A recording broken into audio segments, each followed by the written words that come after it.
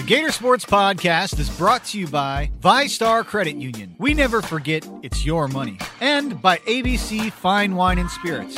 Always be celebrating. Who told you that? No one.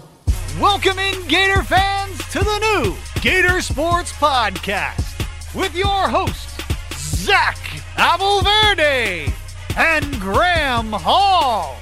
Presented by the Gainesville Sun and Gatorsports.com. Welcome into another episode of the Gator Sports Podcast presented by the Gainesville Sun. I'm your host, Zach Abolverdi, the football beat writer for Gatorsports.com. Joined to my right by Graham Hall, the basketball beat writer, as we preview the regular season finale, Graham, for the Florida football team right here in the Swamp, a rivalry game between the Gators and the Tigers. I'm looking forward to it. I know maybe a lot of fans aren't because it doesn't have the same juice as it always does, but there's still some significance in Saturday night's game, and we'll talk about it. That's so sad to me, Zach. That is so sad to me that there's not that much juice in this game, because I was saying this to anyone who would listen right now, that LSU has loved being on top, kind of like what we were saying last week about Tennessee. They have relished the opportunity to put their rivals in their place.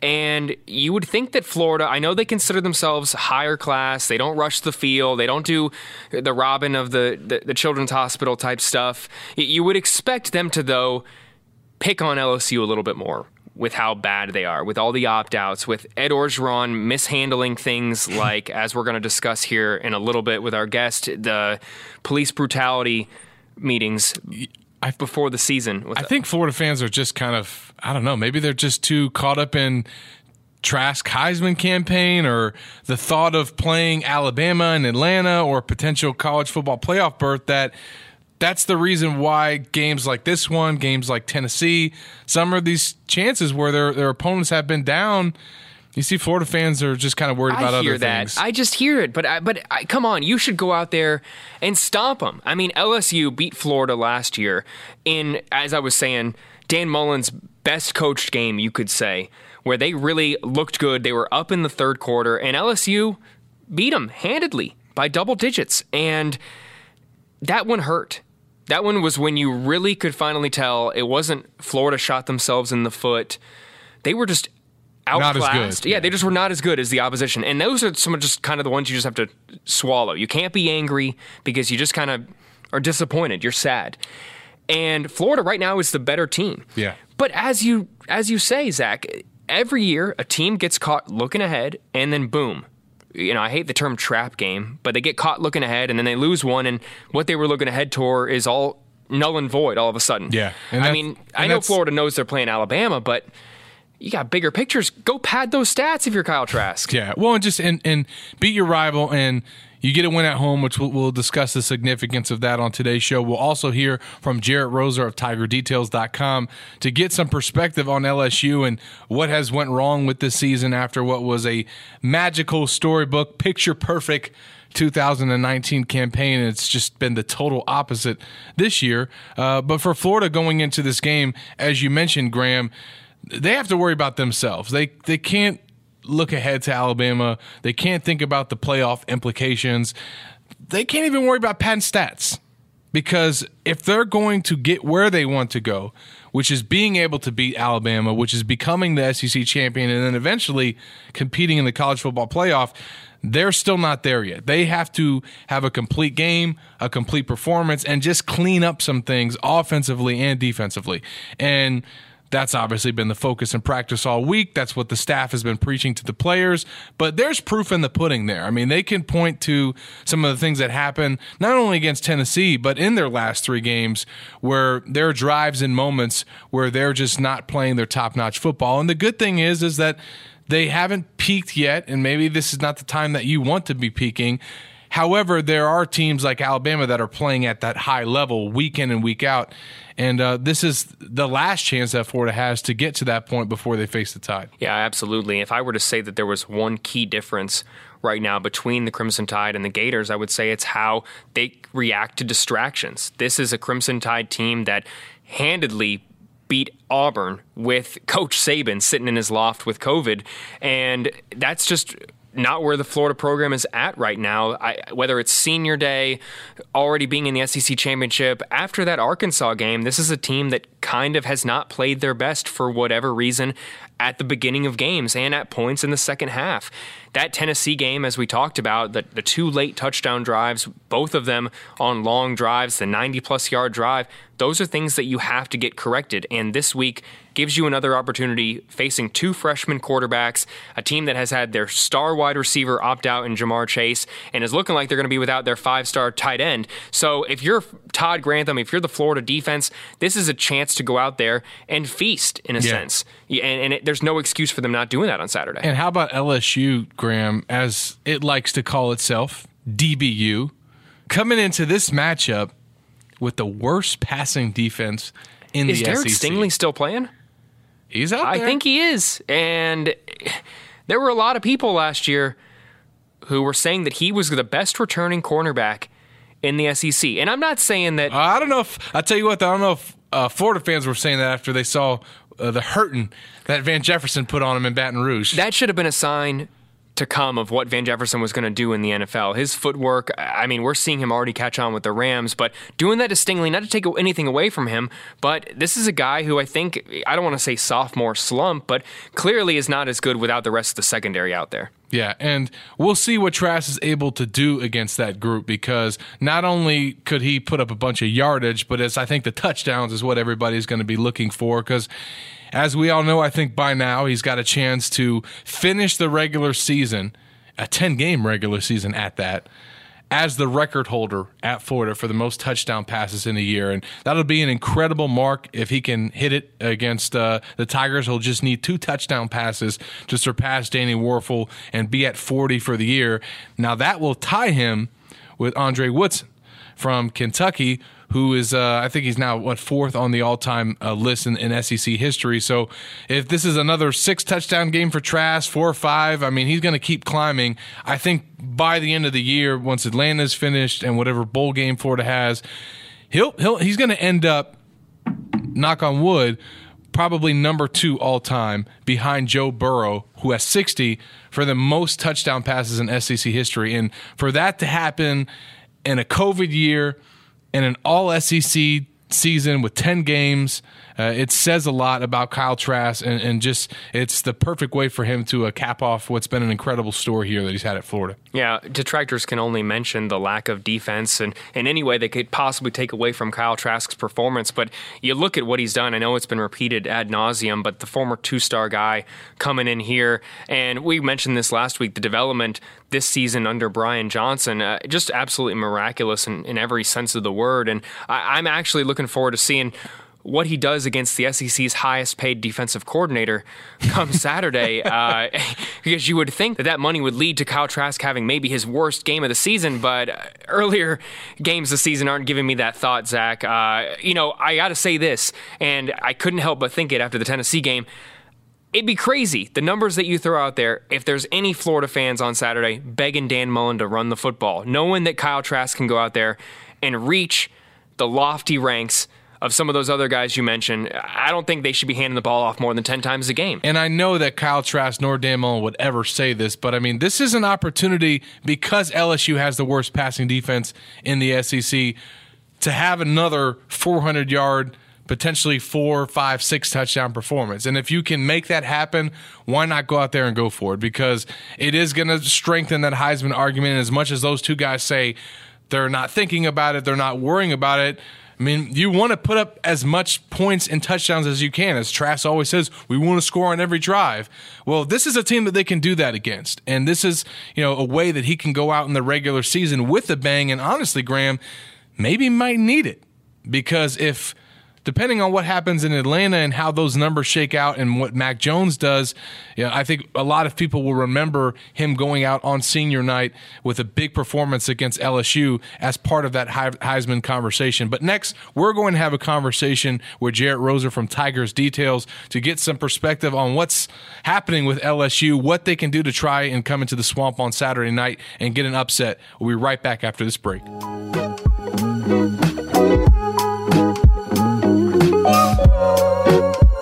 Bring game day tailgates home this season after a stop at ABC Fine Wine and Spirits. Stock up your huddle with beer, hard seltzers, your favorite wine, or something sparkling. ABC is Florida family-owned and has been getting Gator fans ready for kickoff since 1936. Head inside one of their 125 stores around the state or try their curbside service by ordering online at abcfws.com. ABC Access loyalty members can save $10 on wine, 10% on beer and hard seltzers, and earn points toward $5 coupons. ABC, always be celebrating. The holidays can definitely add some unwanted stress. These days, everything is go, go, go. Non-stop hustle is taken over, and it's kind of a lot.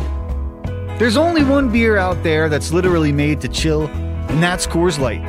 The mountains on the cans and bottles even turn blue when chilled to perfection. Coors Light is brewed with a 3-step cold process: cold lagered, cold filtered, and cold packaged. So it's actually made to chill.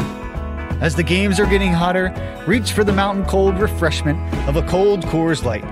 You can even have Coors delivered to your door. Go to get.coorslight.com and find local delivery options near you. So when you want to reset your busy life, reach for the beer that's made to chill. Coors Light. Celebrate responsibly. Coors Brewing Company, Golden, Colorado. If you're a Gator fan who believes that more convenience is better, join ViStar and bank any way you want. At a branch, on a mobile device, or at one of more than 20,000 fee-free ATMs across North America. We believe that people have better things to do with their time. At ViStar, we never forget that it's your money. Proud partner of the Florida Gators.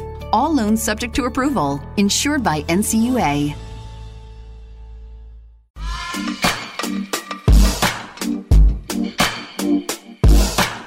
We're now joined by Jerit Roser from TigerDetails.com to preview Saturday's rivalry game between Florida and LSU. The Tigers come to the Swamp with a 3-5 record in a rivalry game that they just had this past Saturday against Alabama. Jerit, welcome into the show. How's it going, man? Hey, it's going pretty well. Obviously not the on-field season that football program wants to be having, but, nice day in Baton Rouge, all things considered, and just trying to navigate this weird year. Yeah, it has been a weird year, no doubt, Jerit, for the LSU football program coming in trying to defend their national championship and SEC title. And right out of the gate, they have the opt-outs. They've had a bunch of news kind of throughout the season continue, just bad breaks here or there. And there's a lot to break down, obviously, but just kind of what's your overall take, Jerit, on how this year has gone and everything that's gone wrong? Yeah, it's been a lot, certainly. It's been a really frustrating year, and I think anyone coming off of that great run in 2019, wrapping up with January 13th earlier this year in the national championship, anyone looking at it fairly realized they were not going to replicate that sort of a season, and not only not replicate that sort of a historic run, but probably not be among the strongest of title contenders, and that it would be a little bit of a rebuilding year in a lot of ways because of how many guys were going to leave for the draft. But there have been so many other aspects that have gone wrong for this team. COVID that everyone's dealt with, but a team with that much turnover, including 2 new coordinators dealing with all the shutdowns and everything, was kind of behind the 8 ball getting started. And then as they had some issues early in the season, right off the bat, dropping that frustrating loss to Mississippi State, some things kind of spiraled, and it's continued to kind of go south. And now they get into a stretch of having to face A&M, Bama, and Florida to kind of start winding down the season for a team that has had issues with a lot.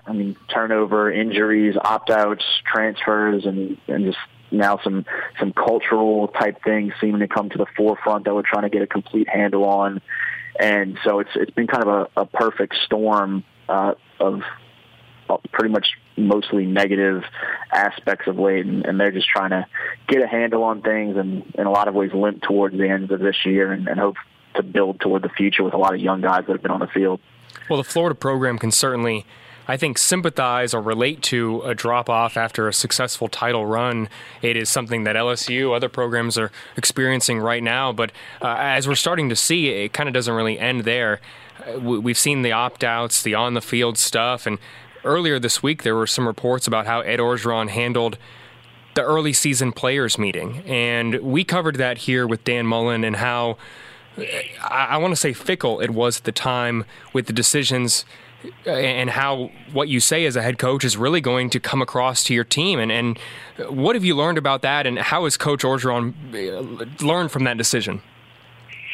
Yeah, that's been kind of I think some growing pains and a growing and learning process for a lot of people throughout the last several months and through a lot of this year. And there were certainly a lot of instances prior to the season that and certain members of the staff were not necessarily on the same page with a lot of the players and other members of the staff. And so there was a little bit of a disconnect, and there were some kind of contentious interactions at times. And I think O has not gotten into a lot of those conversations in a public way since then, but he has mentioned the fact that there have been some meetings where some things have been brought to his attention that he was not necessarily aware of or understanding of, and that he's had to kind of learn from and find some empathy and open his mind to a little bit.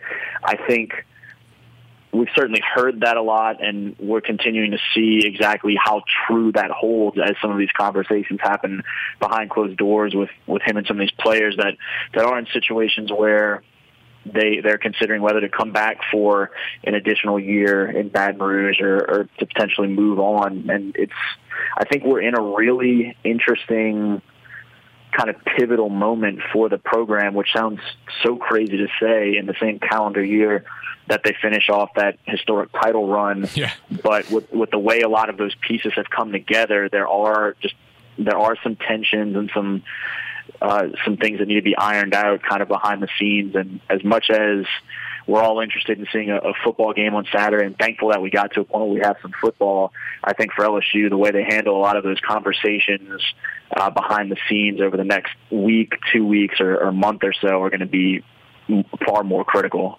Now, there was a lot of things that set the Tigers back this season, Jerit, from the opt-outs and then all the other factors that we've already mentioned here. But having your starting quarterback suffer a season-ending injury is never a recipe for success, especially when he's taken over for a guy like Joe Burrow. And Miles Brennan was supposed to be the heir apparent to Burrow for all intents and purposes. And even though the Tigers lost, those two of their three first games out of the gate, he had played really well, at least from what I could tell. And having that injury happen, how much, as much as everything else, set them back to not kind of have him be able to take over as the starter? Yeah, I think that was another big piece of the puzzle of kind of where we are, because if you can get some things going into a positive direction for a football team, and particularly a young team, a lot of whom are in new roles, expanded roles, or new situations entirely with as many freshmen have played. If you can get that positivity going at some point, it kind of it builds a little bit like a snowball effect. And on the other side of things, if it gets going the wrong way, then it builds really quickly and can kind of unravel on you. And I think losing one of the veteran leaders of a team that had already lost so many to the draft and really needed people like Miles to step up and be vocal leaders for a young team, as well as to lead by example and do what they could out there on the field. I think not having him certainly hurt and kind of made it that much more of a struggle for the guys that have been on the field since to kind of just feel like they can get back kind of head above water and heading the right direction sort of thing. They obviously had some struggles early in the season and lost that game to Mississippi State, lost the game at Missouri, and there were some plays that he and the offense would probably like back, but ultimately he was hanging 350, 400 yards on folks early in the season. The defense couldn't get any stops, and so if they could have had him for a lot of the season, I think you look at a couple instances where things may have gone a little bit differently, for sure. And that's not to say that TJ Finley hasn't stepped up in his absence as the freshman quarterback. And we saw that message that came out over social media over the weekend where he kind of sent a playful message to Florida defensive tackle Gervin Texter saying, please don't tackle me too hard. But it begs the question, do you think Finley starts? And what is LSU's quarterback position without Brennan? I think we probably see both of the true freshmen again in TJ Finley and Max Johnson. I mean, for folks out in Florida, they may know him either from the recruiting trail or his dad is Brad Johnson that played for the Bucs for that Super Bowl team. But those two guys have both had some opportunities since Miles went down. TJ's been the guy to start all of those games since the Miles injury. I wouldn't be surprised if we see Max finally get an opportunity. I know they were really pleased with his play when he had some chances to get in there against Alabama, but I think ultimately those two guys have been kind of neck and neck since they arrived on campus and remain in that same sort of a dynamic and race. And so I think they're still trying to give both of them opportunities, both on any given Saturday to bring what they can to the table, as well as to gain some more experience knowing that the program kind of falls to their hands at some point in the future. We're speaking with Jerit Roser from TigerDetails.com. Final couple things for Jerit as we get to Saturday's game and I guess kind of a rallying call for the Tigers. What can they do going into this matchup to try and pull off the upset? And is that maybe a source of motivation to knock the Gators out of college football playoff contention and end the regular season with the win over your rival? Yeah, there's certainly not a whole lot of love lost between these two programs typically, and I'm sure there's a lot of energy in that regard for LSU going to Florida and having an opportunity to upend the Gators. And I think in any situation like LSU is in at the moment where there are sort of some question marks and there is some tension and you're trying to keep things together, it's always a tricky line to kind of gauge how exactly they may come out on a Saturday and whether they come out and have some trouble sticking together and it all becomes too much and things, again, unravel on them on a Saturday the way they have in the big picture in a lot of ways and things get ugly, or if they come out and really do kind of thrive on that and find a way to get a little bit ticked off about it and have that last stand and do some things and play in some ways above their head a little bit. I'm really interested to see just sort of the energy that they come out with on Saturday evening. But ultimately, they've had a lot of struggles in coverage for most of this year, and even more so probably than what we've talked about on defense. They've had a lot of troubles with any consistency up front on offense and helping out those freshman quarterbacks and helping establish any sort of a run game. And so trying to find some answers there against obviously a really talented Florida team that's playing some really good ball this season is going to be a tall task for a Tigers team that's had some struggles and something I'm looking forward to see what they can kind of come up with in those areas and try and make it an interesting and entertaining game, because it could very easily not be, but we'll see how it plays out on Saturday. Yeah, well, this has not been an entertaining season for the Tigers after what was a storybook season in 2019. And as well as everything went that year, it's gone about just as bad this season. But, the good thing for you, Jerit, is that you're almost to the finish line, right? You don't have to worry about a bowl game once we get to the regular season. So what was your reaction to that announcement from LSU about their self-imposed bowl ban? Yeah, I thought it was interesting. Obviously, there was a lot of kind of cheeky response about,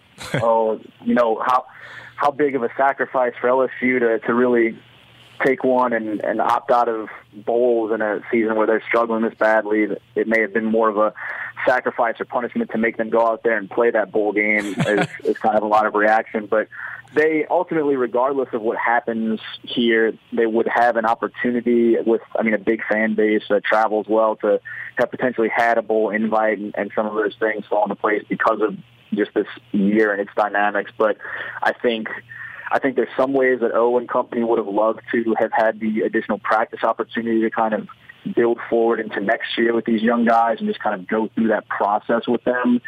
But with everything going on, I think it was kind of an opportunity to impose a sanction that they're certainly not giving up on a typical 10-win season and not having a bowl appearance in a great year. And I think I and a lot of people are kind of ready to wind this thing down, and it's been a bit of a grind through just kind of what can go wrong next sort of feeling the last couple of months.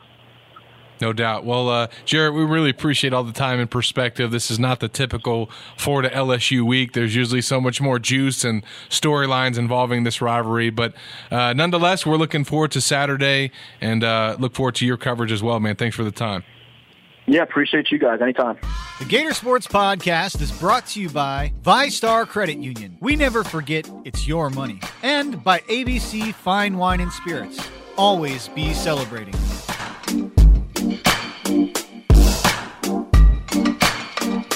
Welcome back into the Gator Sports Podcast presented by the Gainesville Sun, and appreciate Jerit Roser from TigerDetails.com for coming on to talk some LSU with us. And Graham, I appreciate you, I'm sure he does, for not giving him too hard of a time there at the end. I got to be honest, I felt a little bit bad asking some of those because, like I said, you and I both know what it's like to be covering a season that's not really going up to recent standards. To have a championship and then a drop-off to a losing record is certainly something we're familiar with here in Gainesville. And it's really, let me think about those 4-win years and what they were coming off of. The 2012 year where the Gators made the BCS Bowl. They had an 11-win season.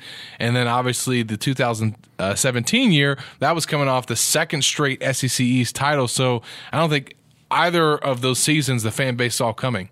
Yeah, absolutely not. And while they didn't really see a quarterback throw 60 touchdown passes, certainly you have higher expectations when you've had a season go the way that LSU certainly did. But, you know, honestly, Zach, if we're keeping it real here, I could have piled on, sadly, a little bit more with what the Tigers are going through. We didn't even get to mention the real key to me, and that really signifies how these two programs are going in other directions. And I actually, strangely enough, think that that's the tight end position, even though that you mentioned these two programs have both claimed the DBU moniker in recent years. I think right now it's never been more apparent right now with their tight end situation. You look at Kyle Pitts, the Mackey Award, I got to think favorite right now. No question. And also on Saturday night, he has a chance to set the school record for most receiving yards by a tight end. In just 8 games, no less. 7.5 games, if we're being honest, after missing 2.5 weeks there from that concussion, nose surgery, whatever you want to call it, he suffered against Georgia. But certainly, you look at LSU, they were, after the end of last season, they had to be thinking that they were going to be having a tight end position kind of like Florida's, but that has not really been the case as of late. 5-star tight end Eric Gilbert. Let me, real quick here, I got to tell an interesting story because last week we were talking Harrison Bailey, and it's always so interesting to me because you never know who's going to be a stud, who's going to not pan out when they're a sophomore. I'm not saying Harrison's not, but he was on the same Marietta team as Eric Gilbert, and they camped at Florida's sensational sophomore night, whatever you want to call it.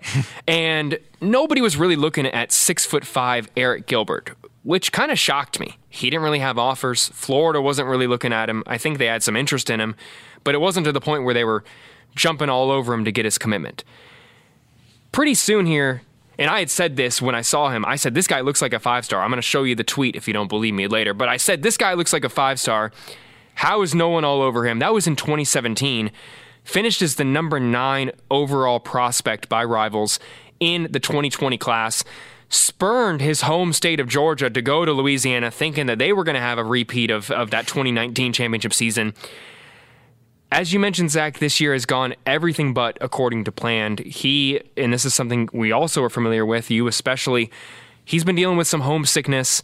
This is a year where you're away from your parents. You're not really able to go home as often as you'd like. You're in a bubble. You're not really having that social life that most freshmen have in college. And you have a situation now where the highest rated signee in LSU's class may be thinking about leaving the program and transferring back to, you would think, his home state when they imply homesickness, thinking that maybe Georgia, but it also begs the question, possibly Florida, maybe Clemson, Alabama. Either way, it's looking like LSU is going to have to fight to keep their top-rated signee, while Florida over here is spreading the ball around to 3 tight ends, Zach. Yeah, and it's just, like you said, it really kind of shows that these two programs are heading in opposite directions. And for Florida to get a win on Saturday against LSU, that's just going to kind of signify that. But it also make history in the Swamp. For the first time since 2005 and 2006, the Gators will have had back-to-back seasons undefeated at home. And that's something that Dan Mullen has really made an emphasis, and also what he wasn't able to accomplish in his first year. The 2 losses at home against Kentucky and Missouri was not the way that he wanted to start his tenure. He bounces back in 2019, and the Gators went undefeated at home, and that was just the 3rd time in the decade, Graham, that they had done it. So now they go back-to-back, and we haven't seen that since 05 and 06, and really haven't seen this type of dominance since the Spurrier years, right? I mean, he was the guy that dubbed the swamp and said it was only Gators get out alive, and he lived up to that, going 68-5 in his 12 years at Florida, and he had 8 undefeated seasons, and then a 17-year span after him from 2002 to 2018, the Gators only had 5 undefeated season. So it's not necessarily the place that it was when he was the coach, and Mullen's kind of built it back up to that. Of course, this year you haven't had the 90,000 screaming fans and what have you, but this football team and this program have kind of got back to the point where when you come into the swamp, it's hard to get a win. Yeah, this is a place absolutely where we know Florida prides itself on how they perform at home. That they aren't one of those programs that is going to draw a fine for rushing the field. I don't think they ever have. That's just kind of that Florida hierarchy, elitism, whatever you want to call it, in a sense, where they expect to beat every opponent that they play, whether it's number 1 ranked Alabama, number 3 ranked Ole Miss, which we've certainly seen some big upsets in the last decade as well against top 5 opponents. But this is a Florida team that, outside of what you mentioned, past 2005, has absolutely struggled to be perfect in back-to-back years at home. And it has taken getting a guy like Dan Mullen back in the building who is understanding of the development process, especially at the quarterback position. And we mention all the time, what Kyle Trask is doing is amazing, and they're able to bring Emory Jones in and Anthony Richardson, but that would not happen if it weren't for guys like Kyle Trask and Emory Jones believing in those 3 years since Dan Mullen has been in the building. And that really is just not the case right now for LSU. They may have a chance to get there, obviously, but as Jerit mentioned, their quarterback situation remains an unknown on Saturday. 2 freshman quarterbacks in TJ Finley and Max Johnson. Orgeron opened up the competition this week to both of those guys to see how they perform, and we had talked about this earlier, Zach. You never really want to lose your quarterback's confidence, and I wouldn't say that's what's happening with TJ Finley, but you never know if he's a hit away from losing that athleticism. That could be something that is a mental thing, and you don't want your quarterback taking those shots, especially when he was playing behind an offensive line, or thought he was going to be playing behind an offensive line that LSU had last year, which was the best in college football. So all those opt-outs. Yeah, all those opt-outs have certainly helped them. And as Dan Mullen has said here as well, he's going to think that those opt-outs and those transfers are only going to continue and are actually going to increase in the future when you factor in not only the transfer portal and the rise in recruiting JUCO prospects every year, but the NCAA allowing that 1 extra year of eligibility. It's just going to be more people opening up their decisions after they've already put pen to paper. And then you factor in, which we're going to talk about a little bit next week a lot more, you factor in that there's been no official visits this entire year, basically, since February for any of the 2021 signees, and that'll certainly increase those opt-outs and those transfers possibly down the line if you ask a guy like Dan Mullen. But that's getting a little bit ahead here. The game on Saturday actually will be decided by the players on the field, and for LSU, it's looking like they're going to have to rely on a freshman quarterback if they're going to pull this upset on Saturday. Yeah, and I think that'll be probably, as we start to get to the keys to the game, Graham, definitely one of them is, first of all, who starts for LSU at quarterback? Because as we heard from Jerit, it could be either guy. Just me reading between the lines, I think it's going to be Max Johnson. I think the fact that he was able to go in there and lead them on touchdown drives against the Aggies and against the Tide have afforded him that opportunity. And it's interesting. He's the only guy in the SEC right now, Graham, that has not thrown an interception with at least 40 passes attempted. Now, that's not a lot of throws, but he's going to get more opportunities against the Gators. And coming into his first career start, if he gets it, and into not a hostile environment, but definitely a tough matchup at night in the swamp, can the Gators take advantage of that? So who starts? And then if it is Max Johnson, can they get his first interception that he's ever thrown in his college career? And can they just rattle him from pressure and all the sacks and tackles for loss that we've seen from this defense? I think that's definitely going to be a key in this game. Anytime you're going up against a freshman quarterback, but especially a guy making his first career start. Yeah, absolutely. I do think it's going to be Johnson as well, and it's based off of the fact that they've pulled TJ Finley out of games in back-to-back weeks, which is why I bring up that mental aspect of the position. You can't be having a quarterback out there that's playing scared, is afraid that one bad throw is going to have them pulled, and they've shown the last 2 weeks that TJ Finley kind of was already on thin ice in a sense, and I don't know if he's going to necessarily be ready to go out there, win the job, and then perform in a night game in Ben Hill Griffin Stadium, knowing that he's kind of looking over his shoulder at his head coach and seeing that if he makes one bad throw or, like you said, gets a ball picked off that may not be his fault when you consider all his weapons have necessarily kind of opted out this season. I just don't think it's a great situation. And you mentioned the stats for Max Johnson. It begs the question, what can this guy do in extended action? And while I don't think a game against Florida, like I said, is the game to start this guy, his college preparation, it's now or when. This is the last game for LSU. We talked with Jerit about that laughable bowl ban. In a sense, they're not going to get some bowl game against some mid-major opponent or whatever where they can actually try some different things and they're going to get those 15 extra weeks of practice. No, LSU is realizing that this is the it of a long, painful season that many people didn't expect would actually happen, and they're going to see in the last 60 minutes of it what else they got at quarterback with his first start, I think. And I think the Gators obviously know what they have at quarterback. LSU coming to this game with the worst pass defense in the SEC. We know Kyle Trask is going to put up numbers. We know that he's probably going to have another 300-yard performance, possibly 4, possibly 3-4 touchdowns, maybe more. That's not a question. That's not a key for Saturday's game. I think for the Gators, it's what's going to happen with their running game. And I know Dan Mullen is not worried about it, is not focused about it, but to beat Alabama and then just to have the type of season that they want to finish with, they're going to have to get more out of their running game and out of their rushing attack. And this is a matchup where they should be able to do that, but they are coming off of a season-low 19 yards against Tennessee. Now, they threw it all over the yard, so it really didn't matter, but as you're trying to tune up and play a complete game and get yourself in the best position before you match up against Alabama, I think having more production from your running backs is something that they would benefit from in this matchup. Absolutely. I think that they'll win no matter what. Yeah, that's not the question, but going against this Alabama team, you can start looking ahead. You're going to want to start putting more on film. You want to show that you have a threat in the run game, that you can actually pull downfield. If you're Florida's guards, you actually can create holes for your guys to run through. And let's be honest, through 9 games, you and I think both agree on this, Florida hasn't really shown a consistency to do that. Now, if you go back to that Tennessee game, it's kind of like the John DeLance quandary in my mind. Everyone thinks that they can't do it at all just because the negative plays are apparent. It's just the lack of consistency.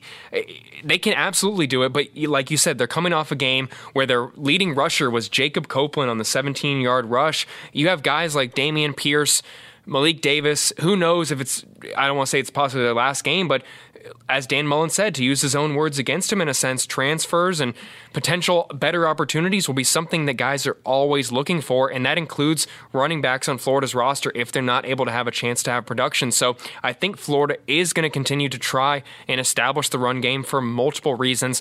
And let's be honest, you still have to keep that 5-star DeMarcus Bowman coming in here next year and think about your recruiting efforts in the future. And Florida cannot go away from the run game, period, just because they have the Heisman favorite. Yeah, and then I think the third and most important key to the game, I think what will probably decide whether this is another slow start for Florida, if this is another game where they're trailing in the second quarter, or if it's even a contested matchup in the second half. And that's how Florida's third down offense fares against LSU's third down defense. They're both ranked number 3 in the SEC respectively in those categories.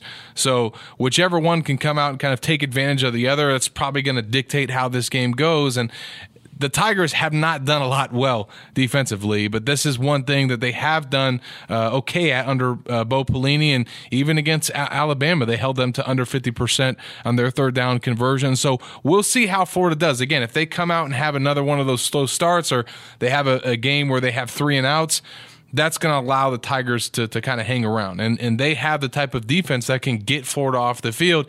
And it's been a point of emphasis, without a doubt, in practice, because against Tennessee, as we mentioned in the Swampcast, Graham, that was the first time all season that Florida had a game where they went 3 and out in consecutive drives back-to-back. So kudos to Tennessee and Jeremy Pruitt that they were able to do that.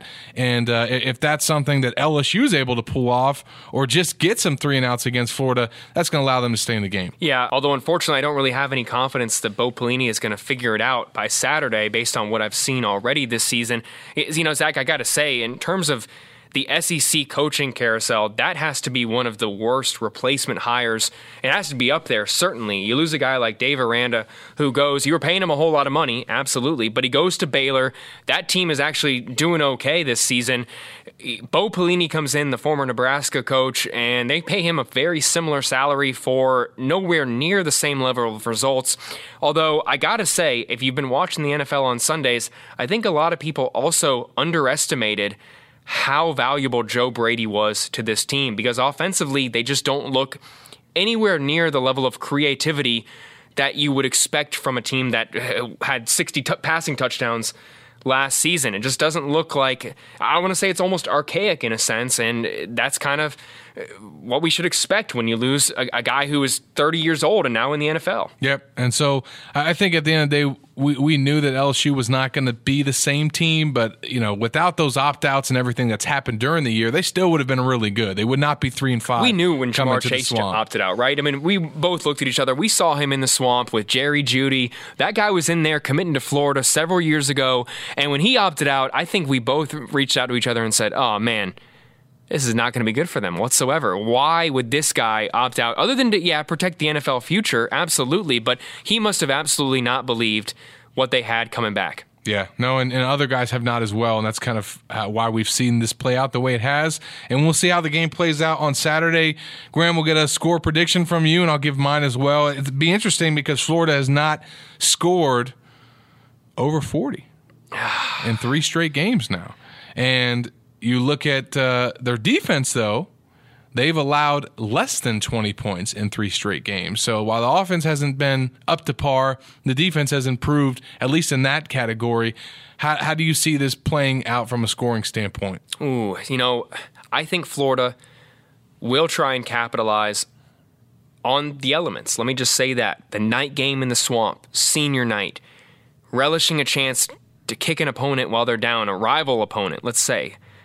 One that's been contentious. One that won the championship the year before. Yeah, and now you can go out there and say, we beat the defending champs. Even if it doesn't look like they're the defending champs right now, the fact that you can say that and then go out there on the recruiting trail and use that, I mean, that's better than bringing the Russell Athletic Bowl trophy into the building, if you ask me. I'm going to go 55-10 Florida, Zach. So you went a touchdown more than me. You think that they're going to match the point total that Alabama had last week against the Tigers, and I do think Florida could get to that. They're definitely gonna hit 40. You know about the 6 touchdown need. You know that he's 6 away from passing Drew Lock, and if we know about it, we got to think that the advanced analytic guys. I will say this though: would it be better? And for those that didn't watch our Swampcast, as it rates right now for the most touchdown passes in a season in SEC history. Kyle Trask right now has 38. Danny Warfel has 39. Andre Woodson has 40. Tua Tagovailoa has 43. Drew Lock has 44 at number 2. And then Joe Burrow is number 1 at 60. Now, Trask at 38, if he has another 6 touchdown performance, he could tie he could tie Lock in this game against LSU. However, I think maybe, just maybe, for the Heisman case and all the voters that are going to be tuning in Atlanta, watching that game, can you imagine having that come across the screen if he passes up Tua Tagovailoa and passes up Drew Lock? I think for shock value and maybe what they're looking to get out of that, it might be better for him to break those records in Atlanta. I do think that he'll break Danny's record for sure with at least 2 touchdown passes. I'm going to give 48 points to Florida, and I think that for the 4th straight game, they hold the opposing offense to less than 20. I'll give them 17. And check this out. If the Gators can get a pick against Max Johnson, that'll be the 2nd trip in a row for LSU coming to the Swamp that their starting quarterback threw his first career collegiate interception against the Gators, as Brad Stewart was able to get that against Joe Burrow in 2018. So don't forget that, Florida fans. I've still watched that video of yours. That thing went viral, man. That video of you on the sidelines, I haven't seen that place erupt, and I think about that every time when it's kind of sparse out there right now. Yeah, no, and the Swamp obviously is not like that. So we miss those days, but we're not going to miss this rivalry because we get to have it on Saturday. Graham and I will be back with you all next week to recap how that game went and get you ready for the ship in Atlanta. Let's go. I know. I'm excited for it. Appreciate all you all for listening to us, following along on Gatorsports.com, watching our Swampcast, and reading all of our coverage. We'll be back next week. For Graham Hall, I'm Zach Abolverdi.